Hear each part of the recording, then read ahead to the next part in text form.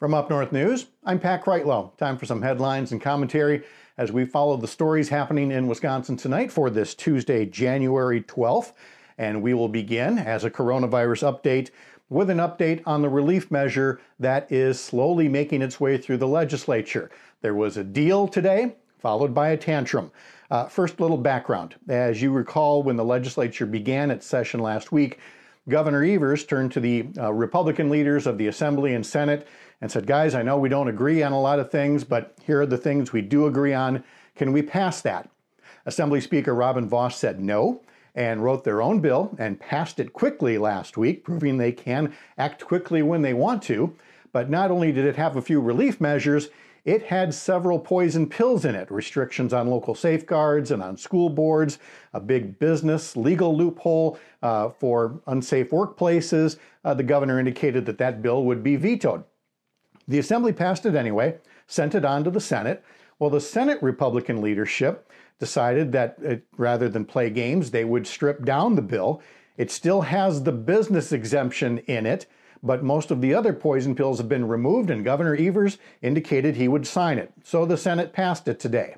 The Assembly could have passed it quickly tonight on either side of Governor Evers' State of the State address, but at last report, Assembly leadership said they were not planning to take up the Senate bill right away, so COVID relief will have to wait a little bit longer in Wisconsin. That relief would include some extra funding for hospitals taking care of COVID patients. They would suspend the 1-week waiting period for unemployment benefits. It would take care of the backlog in unemployment checks. It would make sure that COVID tests and vaccinations continue to be free. It would give course credit for technical college and college students who take part in certain pandemic-related courses.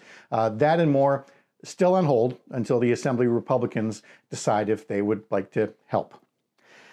Turning to other news now, the legislature is not just a troubling place to get legislation through quickly.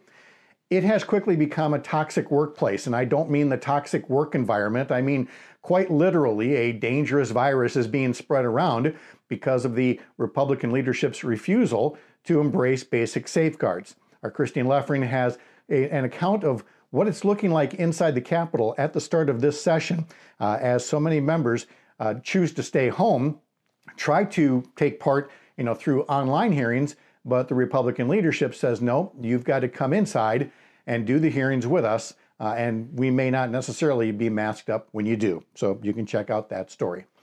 Now for our daily update on the numbers, and the new number that we update for you isn't just COVID-19 cases or COVID-19 deaths, but COVID-19 vaccinations. And that number has jumped from 151,000 yesterday to 163,000 today.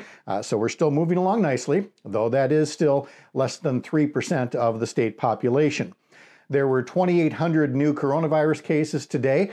That is right in line with the 7-day average of about 2,800 new COVID-19 cases reported per day. Deaths, 49 were announced.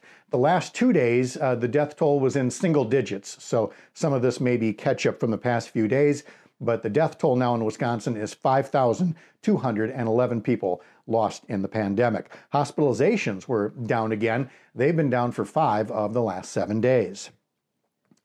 Also at UpNorthNewsWI.com, we've got a reaction from Kenosha.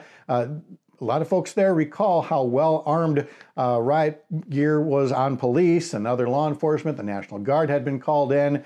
What a difference between what was seen in Kenosha just a few days ago versus what was seen in Washington, D.C. just a few days ago. That has not gone unnoticed by the folks in southeast Wisconsin who are demonstrating against police violence and racial injustice. In fact, as we were doing research on the story, we couldn't help but note that northern Wisconsin Congressman Tom Tiffany, who has defended wanting to overturn Wisconsin elections in their entirety and voted against state certified election results just ahead of those riots last week and still defends them.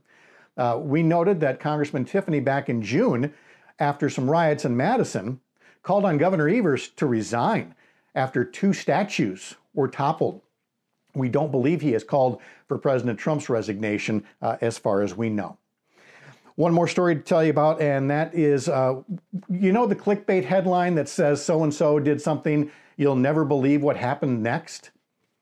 Here's a twist on it.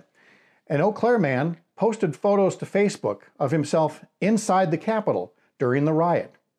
You will believe what happened next.